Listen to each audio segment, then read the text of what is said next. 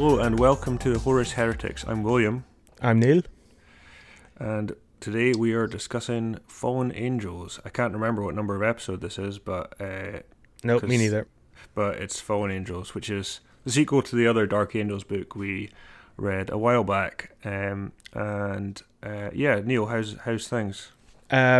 Locked down, Will. It's good to hear your voice, though. You've been ill for a while, but it's good to know you're not dead. Yeah, I'm alive. That's good. I'm alive too. Good.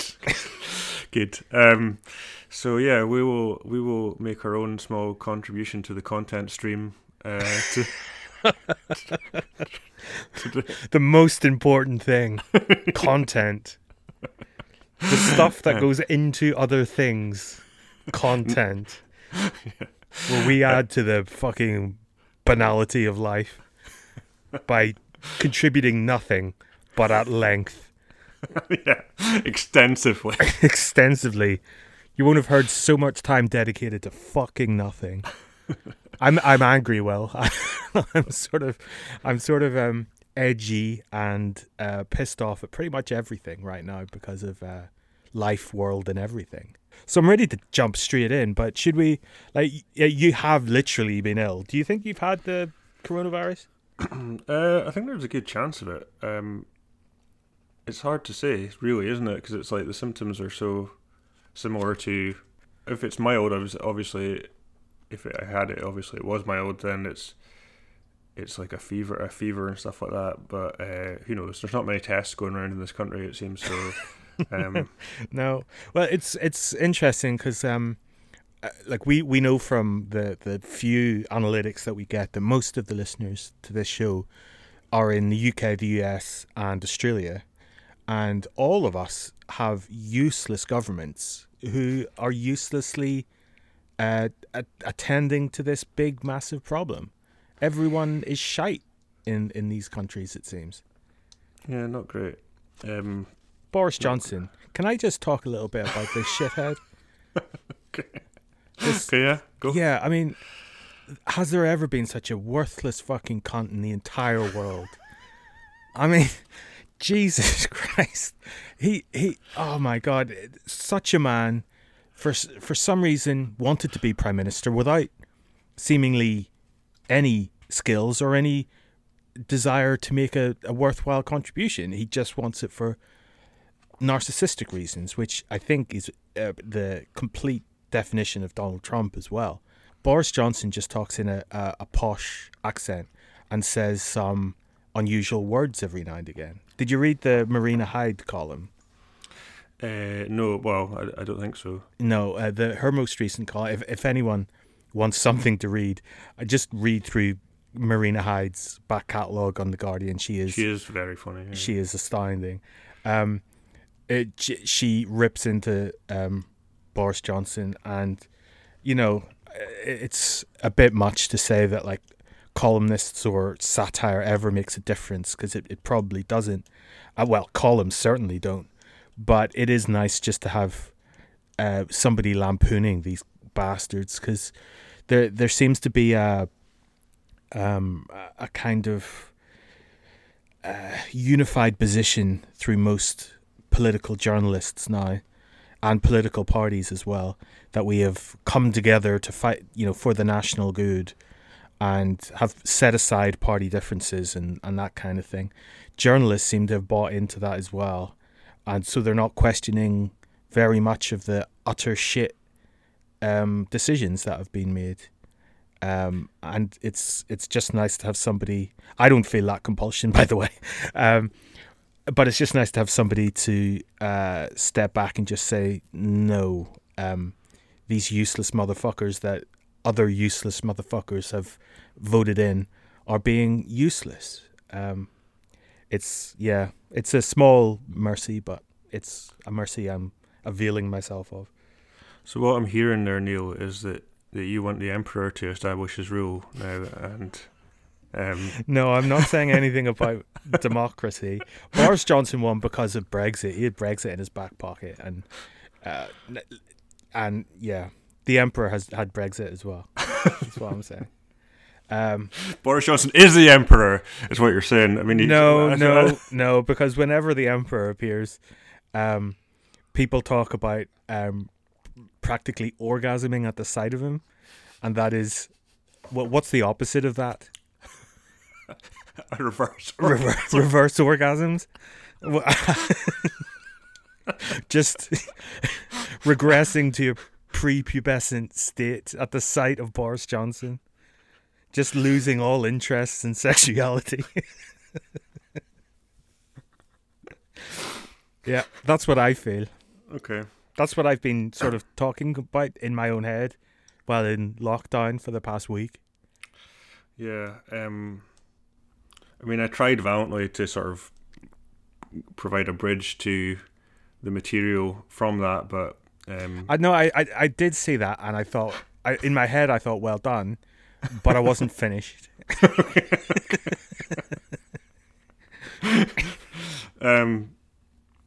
Anything to add? Oh, you gave your segue a shot.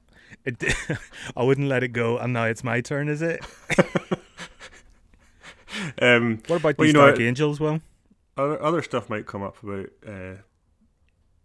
the UK government in the course of this conversation, but for now, yeah, Dark Angels. So, for anyone who hasn't listened to all of our podcasts, including the one where we discussed Descent of Angels, why would they start here? It would be a strange episode 20 something. That's how I like to start it. Look, I found this weird podcast. It's about politics, I think, from a rather incoherent, angry Irishman.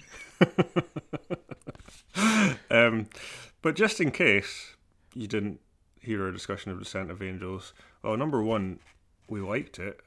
Yeah, best one so far, I think we agreed on. Yep, I'd agree, and it's still the case. Still the case. So the basic setup we had from that was that, so the Dark Angels before they had a Primarch, I suppose they had existed before this as a legion from Terra, but they were looking for their Primarch. But this story was about the planet where the Primarch, Lionel Johnson, was, well, initially just roaming around in the forest, like a sort of...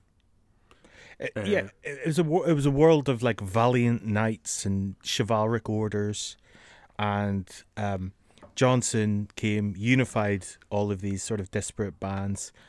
The world was a forested death world of monsters and lions and creatures that picked off the human race. He brought them all together, destroyed all of these monsters in preparation for some sort of golden human future, and then the Emperor descends almost immediately and turns them all into Astartes Supermen. Yeah, and they're really kind of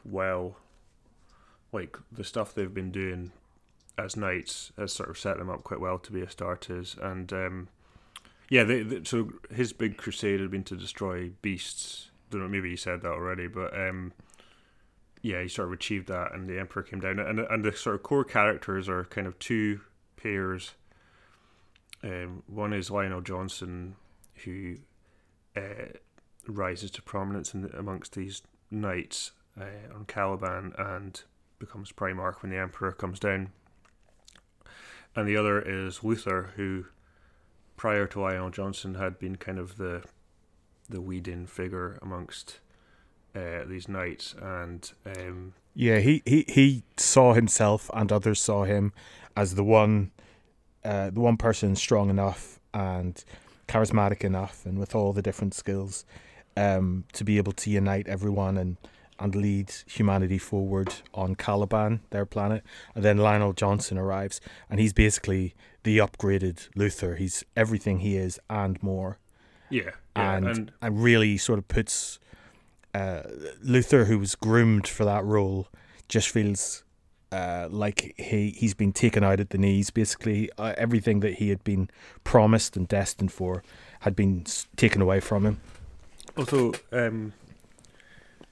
correct me if you don't agree with this, but I think one of the things we thought was a little weak in the first book was that Luther's kind of jealousy or whatever towards Lionel Johnson. It wasn't. I didn't really feel that was written very well. You know, like it just kind of like he was just a really helpful, generous guy until suddenly. Yeah, no, exactly. It's difficult. It's a difficult thing to write in these books because you have to write it really well. Yeah. Because he like was responsible for like teaching Lionel Johnson everything because they discovered him as a child, so he's very much like a father figure. So obviously he loves him, and he's his number one lieutenant. But you're right. The jealousy was basically described as, and Luther then felt jealous, rather than anything we picked up on in the sort of subtext of everything. Yeah, and then so that was one pair, and the other was Nemio and Zahario. So these were two kind of trainee knights, if you like,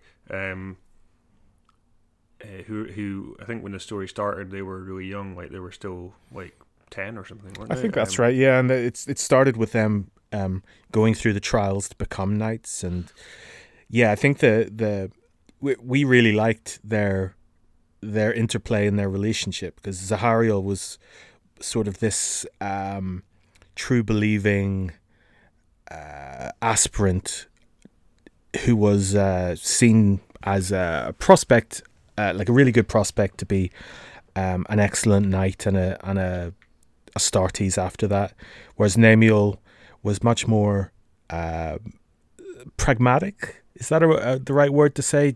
Less true believing, just wanted to be a knight, just wanted to get involved.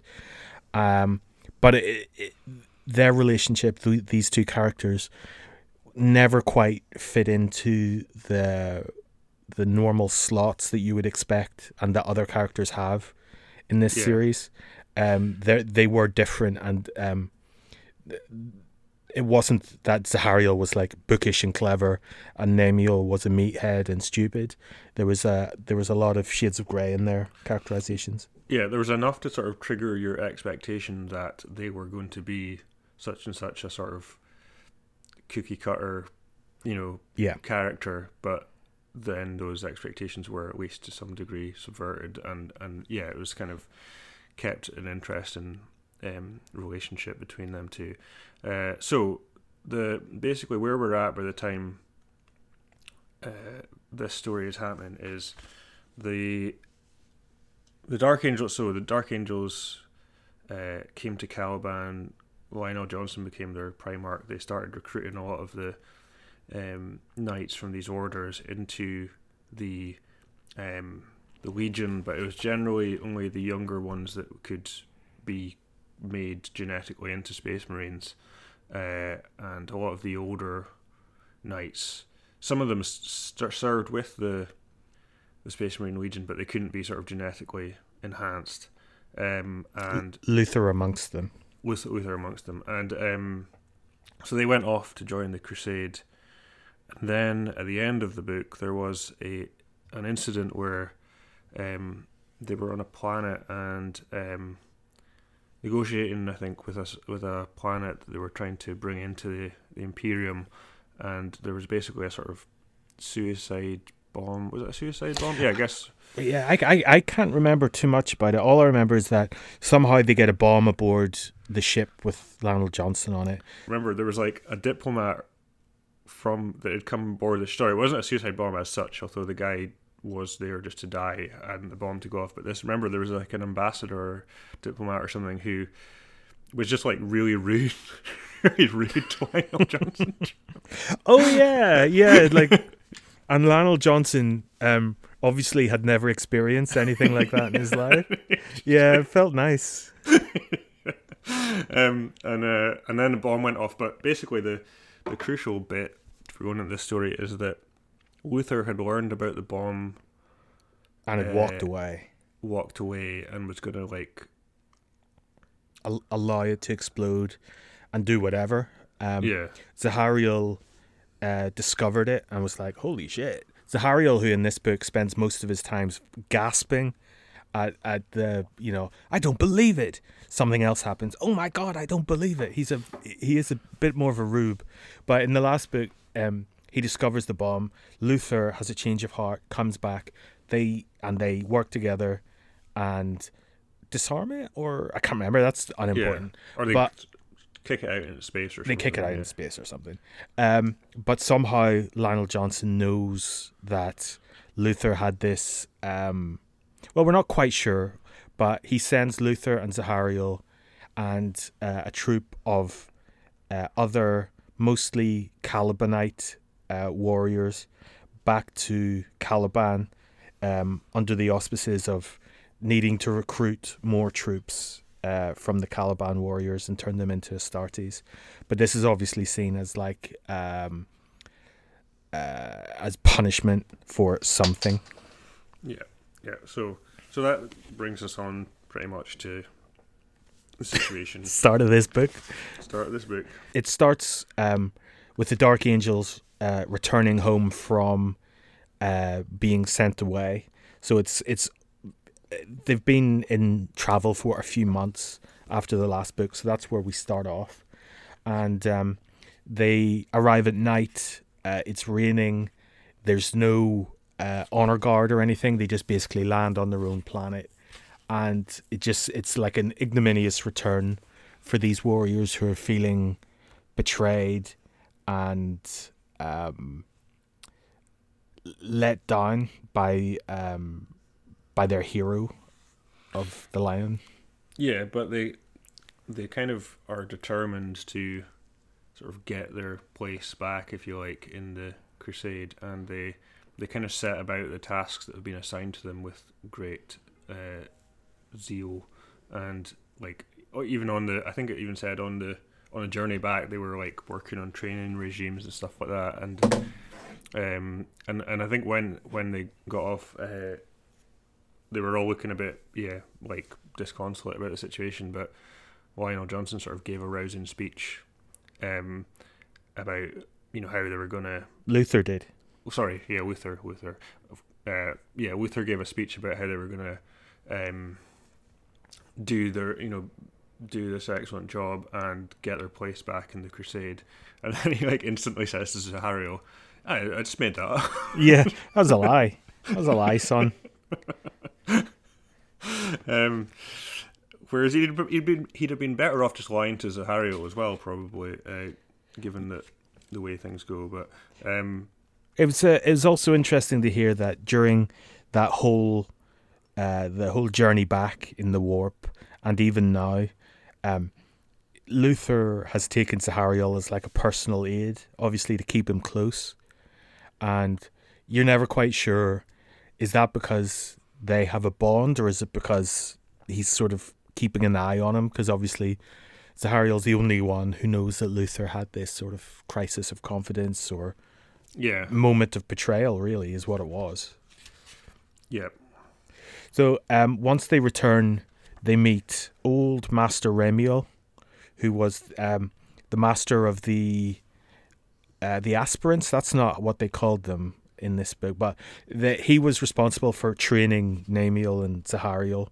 He was just a human. He was too old to become an Astartes, and was even older now, and was basically an old man. And the new Lord Cypher, who is the sort of the keeper of the lore, he's the head like a cultural historian, really. Like all the rituals and stuff like that, he kind of maintains that, doesn't he? Yeah, and he's not described very much, but he's young and bookish, which makes me think he's bad. Oh, we know he's shifty. Yeah, we know he's shifty from what it says. Listen to this line. Behind Remiel, Lord Cypher inclined his head respectfully to the Legion's second in command, though Zahariel could not help but notice a faint glitter of amusement in the warrior's eyes. I mean, in these books, that means glittering eyes. I have to say, glittering eyes is one of the biggest tropes used in Victorian romantic novels. You know, a dashing hero with glittering eyes is a bad boy. It'd be great if the Lord Cypher turned out to just be like Mr. Darcy, just a really charming, yeah, but awkward in social situations. Let me introduce you to my sister Georgiana. But there's more to be said here. I have wanted to bring this up before, but it's never come up. But you've brought this up. Kismet? What? Yeah, I don't want to put you off your point, so I'll let you go and I'll put a pin in what I'm going to say. But yeah, carry on. Sorry. Okay. Well, okay. It was about the amount that we know that these Astartes are inhuman and like stupid, and it's very difficult to write a story with them. But the amount that they can infer from the state of people's eyes is incredible. like, you know, it's not just that this guy had glittering eyes, but there are smiles that never reach people's eyes. There are and I don't know what any of this means. Like how are they able to do this? How are they able to tell stories through the wetness of your eyes? Or I don't know, man. It's I think it's just from not wanting to describe anything in subtext in people's conversations. I know what you mean about Space Marines, because just even when an incidental character appears who's like maybe just like an Imperial officer or something who's not a Space Marine, they often like just go off like a bomb of charisma compared to like the Space Marines you spend most of the books with. You know, they're just like they've got a few lines in like a couple of pages. What was your point?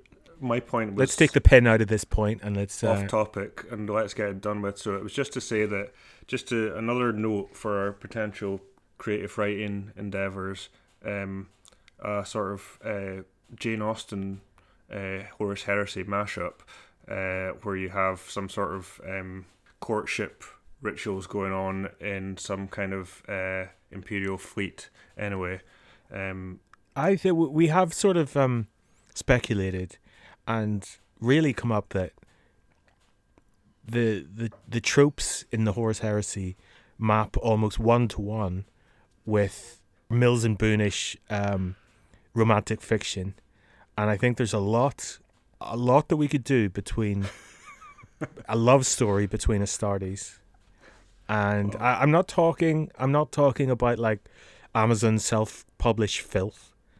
I'm talking about when Brotherhood takes the next step.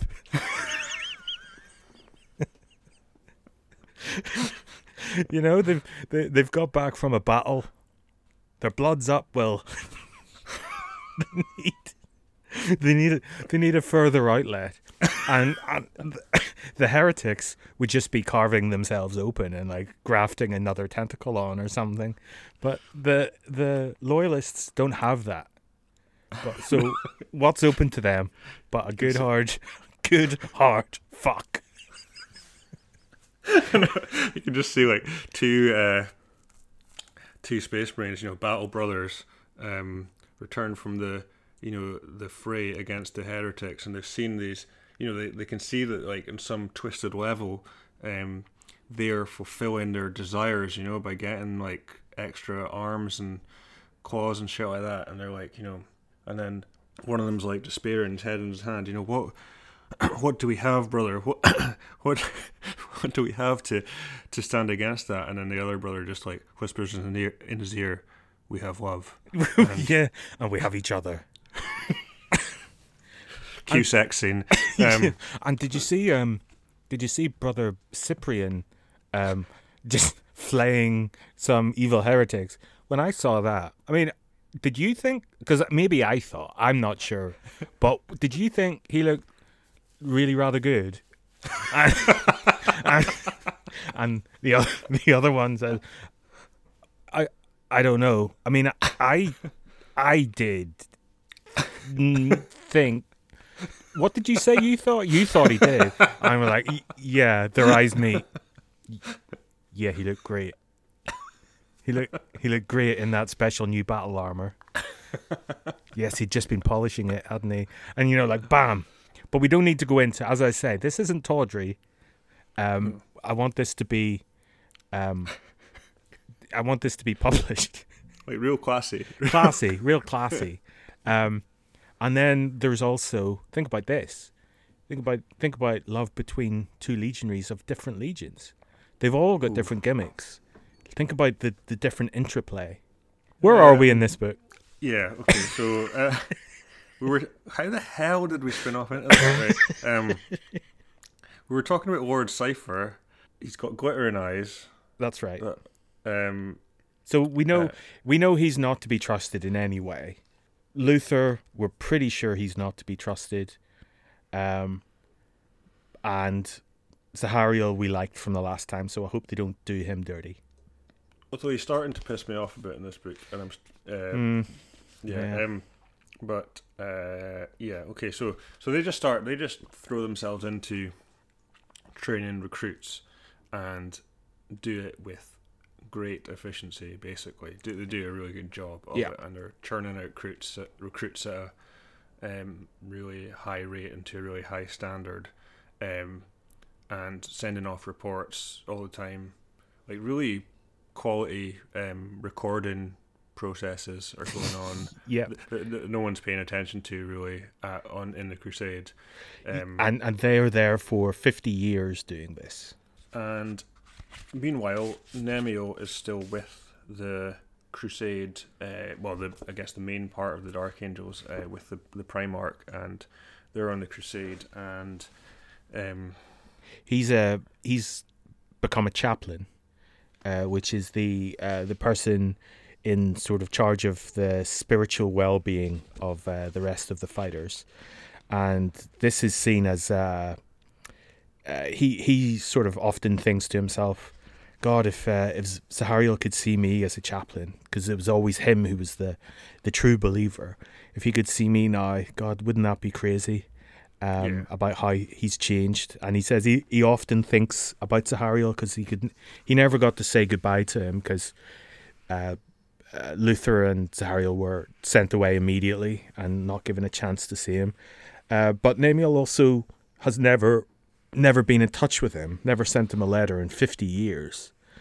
Although he's often started them, he's never finished them. So that's just one more sort of... the bonds of brotherhood are not that strong. I mean, that makes me feel a bit better about, like, people that I should be in touch with and stuff like that. Yeah, indeed. And when it comes to 49 years, I'll write that letter. But no, it's just one more thing that you could sort of expect the rest of the Dark Angels on Caliban to feel even more abandoned. That not only have they been sent home by their Primarch, but all the rest of their brothers have forgotten them. In their eyes, at least, they see no other reason to think otherwise.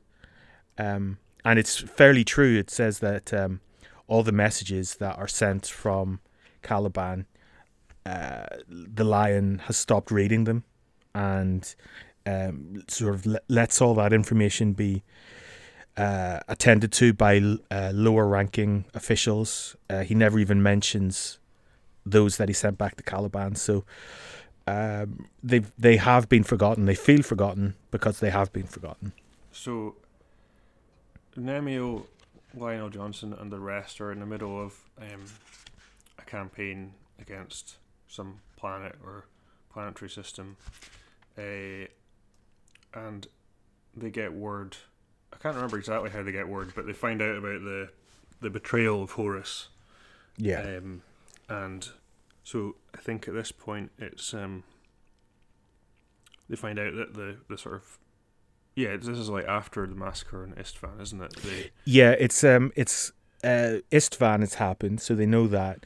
They know about some but not all of the traitor legions, and they know that the heretics are reinforcing their positions on, is it Istvan 5? I think so, So they before the main fight that happened in Book 3,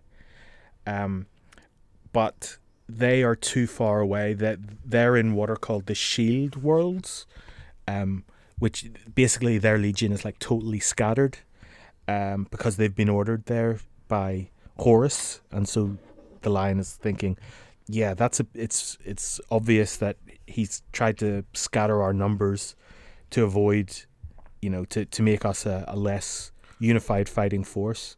Oh yeah, he says that Horus has scattered all the or he's tried to put all the legions that he doesn't think will go onto his side in sort of inconvenient places. And so they can't join that sort of the group led by the Iron Hands and Ferrus Manus to go and attack on Istvan, but he's taken it upon himself to say that, like, well, we can do something. So he's selected a small force to go to a planet called Diamat, because there's a forge world there that is hugely important for some reason, I think, like in the production of something or other. And if Horus doesn't have that, then he won't be able to resupply. So he is going to go there and protect that forge world. Yeah, and they either they know or they anticipate that there's going to be rebel heretic forces heading there or there already. I can't remember exactly, but they sort of ship off to do that. And so this is at the same point as like 50 years into the others doing their training thing, isn't it? Yeah, there was a jump between the kind of the Dark Angels returning home to Caliban, then a 50-year gap, and then Namiel is now a hero at the same time as the Lion and Namiel are planning this trip to Diamat. We cut back to Zahariel sending another message to the fleet saying that Master Ramiel is dead, and they have increased production and recruiting by this enormous amount, and that, like, it's the most efficient production line basically in the galaxy. No other legion has been able to do this. But Zahariel, presumably for the first time, appends this little message just saying, like, we're producing all of these warriors, but we only had one battle before you sent us away. We need to be, blooded in war too. Luther's feeling a bit lonely. Can you please recall us to the front, to the crusade? And even if you were only to recall one person, recall Luther, because he's very sad. So I can't remember the exact timelines of when these stories go back and forth, so we'll just sort of deal with it, I guess, as it occurs to us. So, and soon after this, they learn that there's a rebellion starting up on Caliban, and so this turns out that there's been sort of uprisings around the planet, and it turns out that this is quite sophisticated and has been planned for like 10 years or something like this, and they start thinking about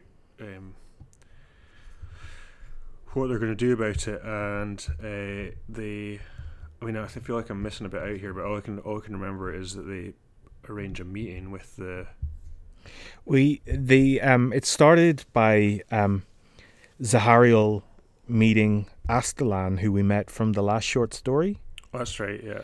Astelan was the Telltale, who kept on threatening to report back to Caliban. Wasn't Astelan? He was the one that got reported on, wasn't he? Was it? Sure, I think so. Yeah, which is confusing. I have a point to raise about this later on, but it is confusing because that's right. Astelan was reported on by Belethal, or something like that. Yeah, something like that. Did you have a point to bring up, or did you? No. I was just going to say, like, it confuses me a little. What is like the sort of framing of that short story was that there was a kind of big rift between the Calibanites and the Terrans, right? But that kind of made out as if like the Calvinites were closer to. I mean, maybe this is a whole separate thing. It just doesn't overlap with the rift we see in this story. But the Calvinites were closer to Lionel Johnson and were kind of, being sent out to kind of take over from the Terrans, because that was sort of a good point. The dispute between them. But in this one, it's like a lot of Calvinites have been sent back to in sort of semi-disgrace. Or they feel disgrace to. Anyway, so I don't really know what's going on with all that. But anyway. Aslan is there. So sorry, I muted my mic there. I wonder if I did it because I wanted to cough, so maybe the cough was recorded and my talking was not. So that might be a bit that we need to cut out. Aslan is also like, he was very heroic in the last story. It was Belak or Belathal or whatever, who was the snide character, but Aslan is really shown to be a dick in this. Luther has cancelled all transport of Astartes and material off the planet. Zahariel, for the first time, but very far from the last time, gasps in amazement and says, "No, but we've got quotas to make." And so he goes to talk to Luther. Luther says that we've actually been having cuts in production because of worker protests and strikes. And I was like, oh God, don't be an anti-worker book. That's not what I want, please. And that it's cut production by like 15%, and that Luther has been making up the shortfall from the stocks in the armory of the Astartes keep. And Zahariel gasps because they've been like their stocks and supplies are basically depleted now. They've been absolutely used up by Luther's apparent stupidity, and this is where Zahariel first starts questioning Luther's ability and even loyalty. Okay, so does Aslan, he just sort of makes a cameo there and doesn't really crop up again, doesn't he? Because I got him mixed up with this guy called Ascalon later on. Yes, but he's on the ship, isn't he? Yes, correct. Okay, so there's rising sense of rebellion on Caliban, and Nemiel and Lionel Johnson and the rest of them in the other storyline are off in a pretty small but capable fleet to go to this Forge World Diamat, and there's a big space battle. I was reading this just going, I'm not going to describe any of this. It's good, like it is good. It is quite good, yeah. But the details are not necessary. How Lionel Johnson sort of overcame the fact that they were outnumbered seemed really like, it didn't seem like tactical genius, which is how it was meant to appear. Basically, there was a rank of scout ships at the front, and then the heavier battleships behind, and the two fleets scout ships engage and they do battle, and each suffer losses, but it seems like Lionel Johnson's fleet come out on top. And then the scout ships of the Imperial fleet just fly around the other fleet and then hit them from the back. That's it. I mean, basically, like, I suppose, to be fair, maybe it's hard to describe tactical genius because it is, tactical genius. Maybe I just know so little about it that I'm sort of giving it short shrift, and that it was actually described very well, and people who know military maneuvers and stuff will be like, "Oh, genius!" But no, it was described perfectly well for me to go along with it, and it'd be a kind of quite exciting battle scene, but yeah, it's exactly that in my memory. Like, I sent some other ships around the back, and they shot them up, and Yeah, then the basically created somehow created a pincer movement from just two fleets being directly in front of each other. Well, tactical genius is probably being able to do that.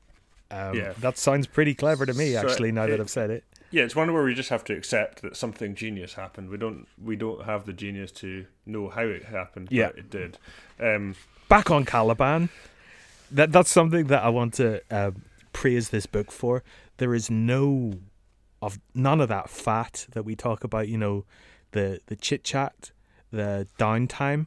It just cuts all over the place, and shit is happening all the time. So at the same time this is happening, back on Caliban, the insurrection has grown massively. It's out in the open. They're attacking like oil tankers and all of this stuff. It's out front. All the people of Caliban, all the warriors, all the different sort of sections of the Imperium know it's there, and they're all having a moan about all of this. Luther and Zahariel obviously sort of slightly suspect each other of something. They don't know of what. But Luther invites Zahariel to this like secret night meeting, and it turns out to be the head of the rebels have come under a flag of parley. Yeah, and these rebels are being led by the members of the knightly orders who didn't join the Dark Angels, basically. Yeah, and they give their wish list, basically, which is for freedom from the Imperium. And they say they want freedom, that all the forests have gone, the villages, all the mountains, the culture, the knightly orders, all of the serfs that used to work or that used to be indentured to the knightly orders, all gone. Oh, and also we're poor now, and we used to be super, super rich. They've got some strong arguments, these rebels. Like, they're basically saying, look, we used to, people work all day in these factories and mines or whatever, and for it to go off to some crusade that, you know, it may as well not be happening as far as they know about it. Their lives have got worse. They've cut down loads of forests. Sounds like they have a much shitter standard of living, and so they're rebelling. It all sounds pretty reasonable. But also these are the rich. Oh yeah, true. They're just like, it sounds like they're harnessing, like they just want their power back. Yeah, exactly. Like their arguments are good, but their chief argument, which they're not making as their chief argument, is we have lost our position of privilege in this society and we want it back. Although, yeah, like, they do sort of make an argument on the basis of society as a whole. Basically, they're like, yeah, actually, we do want that back, but that's still better for the people than the way they live now, basically, which sort of seems reasonable. To them, we haven't got the voice of those people, because the people who are now working in these like terrible conditions and stuff were the people who were being picked off by mountain lions and stuff in the forest. But like, I agree. I'm not saying, oh yes, this is it's better. But what I'm saying is that we don't know what is better. It could just be that, you know, the peasantry, the people of this planet would be swapping one shit situation for another. What would be good would be a third option, which is neither the Imperials or these sort of three-order douchebags. Yeah, that's a fair point. We don't see from the perspective of the common people of Caliban really at all, at least so far. But yes, okay, so that they're having this meeting. Zahariel is all outraged and says, "No, in the Imperium, how we deal with enemies and traitors is we just obliterate them. We don't speak to them. Yeah. And he experiences some headaches. Oh yeah, some psychic headaches. Some psychic headaches, which haven't shown up later on in the book, but they, you don't write a headache and then it turns out just to be a headache. That's it. I think that's true for any fiction, to be honest. There is, it's Chekhov's headache. Yeah, so he is not happy about this, but Luther, basically he's getting the vibe that perhaps Luther feels an affinity with these knights, but there's no agreement made at the meeting. Yeah. But Luther does have a little whispering conversation, or no, maybe not whispering, but Zahario can't make out the words with one of these knights before they take off on their transport thing. But he does, he goes over to him at the end and says, "Yo, what was that secret looking conversation you just had?" Undercuts it completely from the next paragraph. And Luther says that Sardaviel just told him. Sardaviel is one of the 5 rebel leaders. Says that the forests may be gone, but the monsters still remain, and that the lion has betrayed them. Yeah. Yeah. So let's jump back to Diamat. Diamat, no fat, warfare. Yeah. So they've smashed up the enemy fleet, at least sufficiently to be able to get to the planet, and they fire down the Space Marines in drop pod things. Has there ever been a successful drop pod land?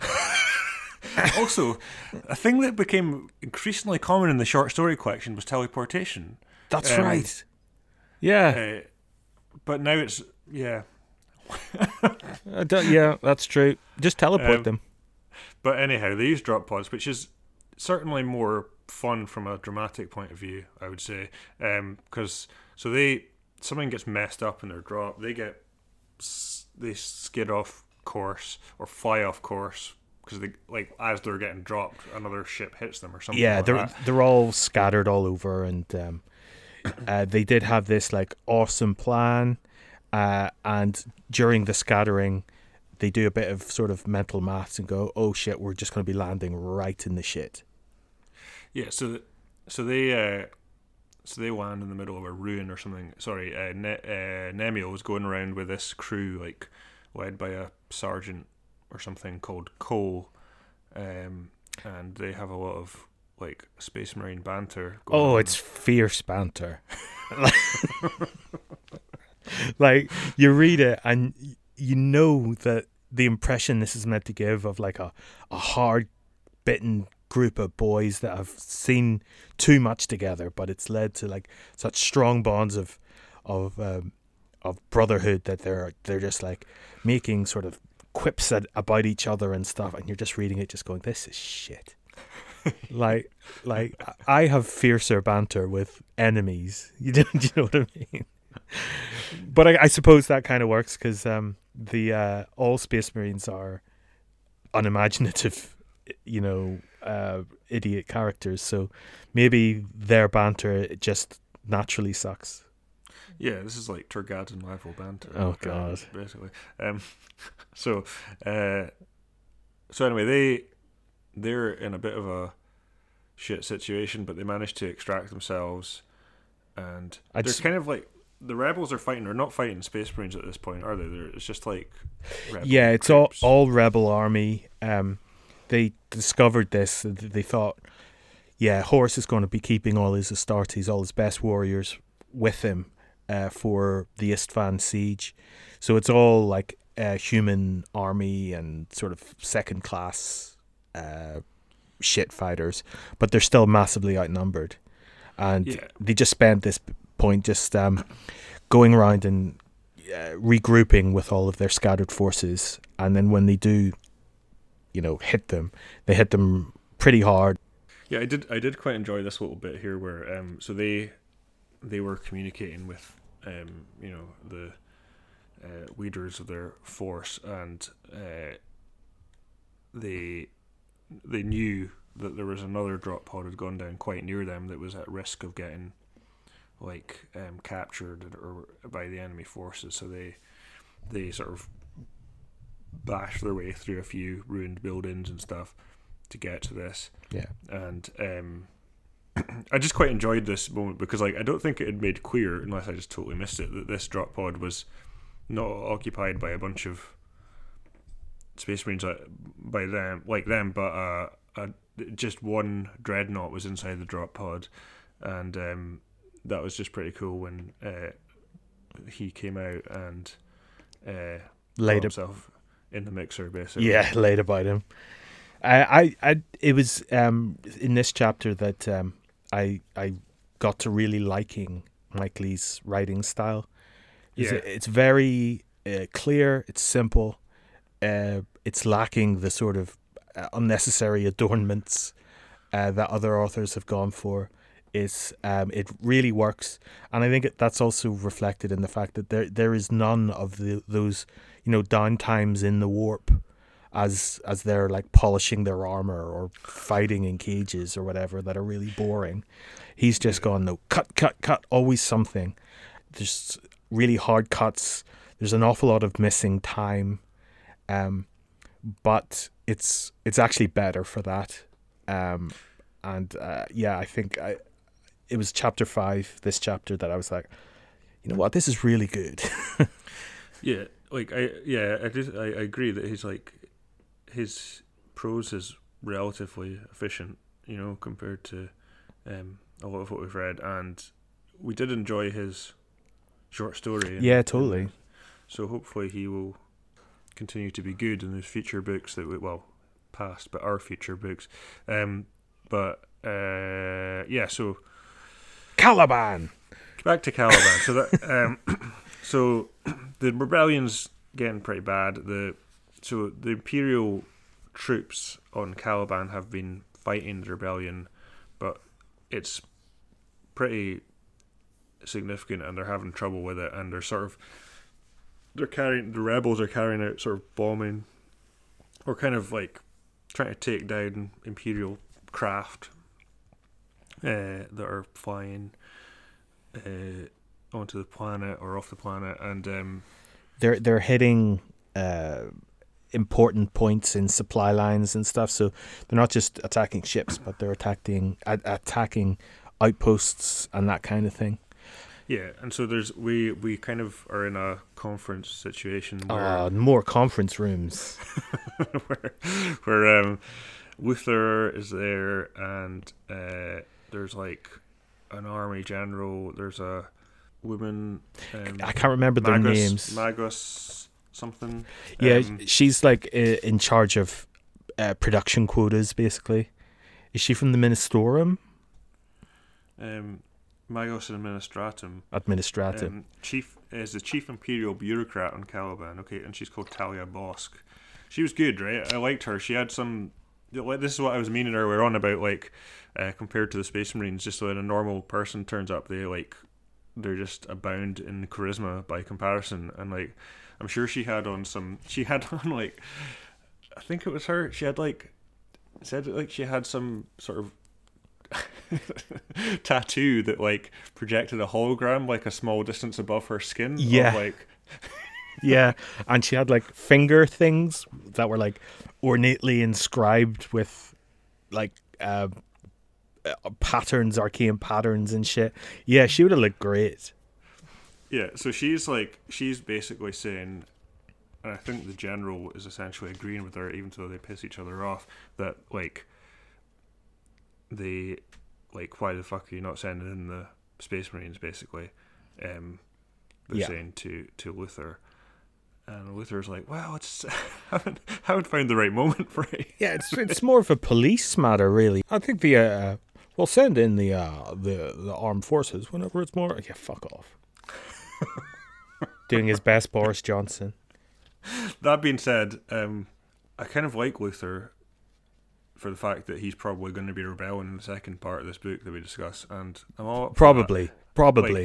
I mean, the problem is this seems like a separate, at this point, this is like a separate issue from the Horus heresy, but it's obviously they're going to send some chaos goons are going to make a showing, I think, and it's going to get all caught up into that. But at this point, I can support this rebellion, to an extent. Like, but Luther's not openly rebelling at this point. But Zahariel was like tired of Luther's inaction, if you like, and I can't remember exactly how he does it, but he basically says, "We're gonna." What happens is that while they're having this conference, they get word that this entire outpost had been attacked and had stopped communicating. Like their radio had stopped working, so they'd sent in a quick reaction squad, and they had lost contact immediately as well. And so, the Bossk is like, isn't this isn't like, what time are you waiting for? If not this time to send in, to perform some proper social distancing. If not this time, when?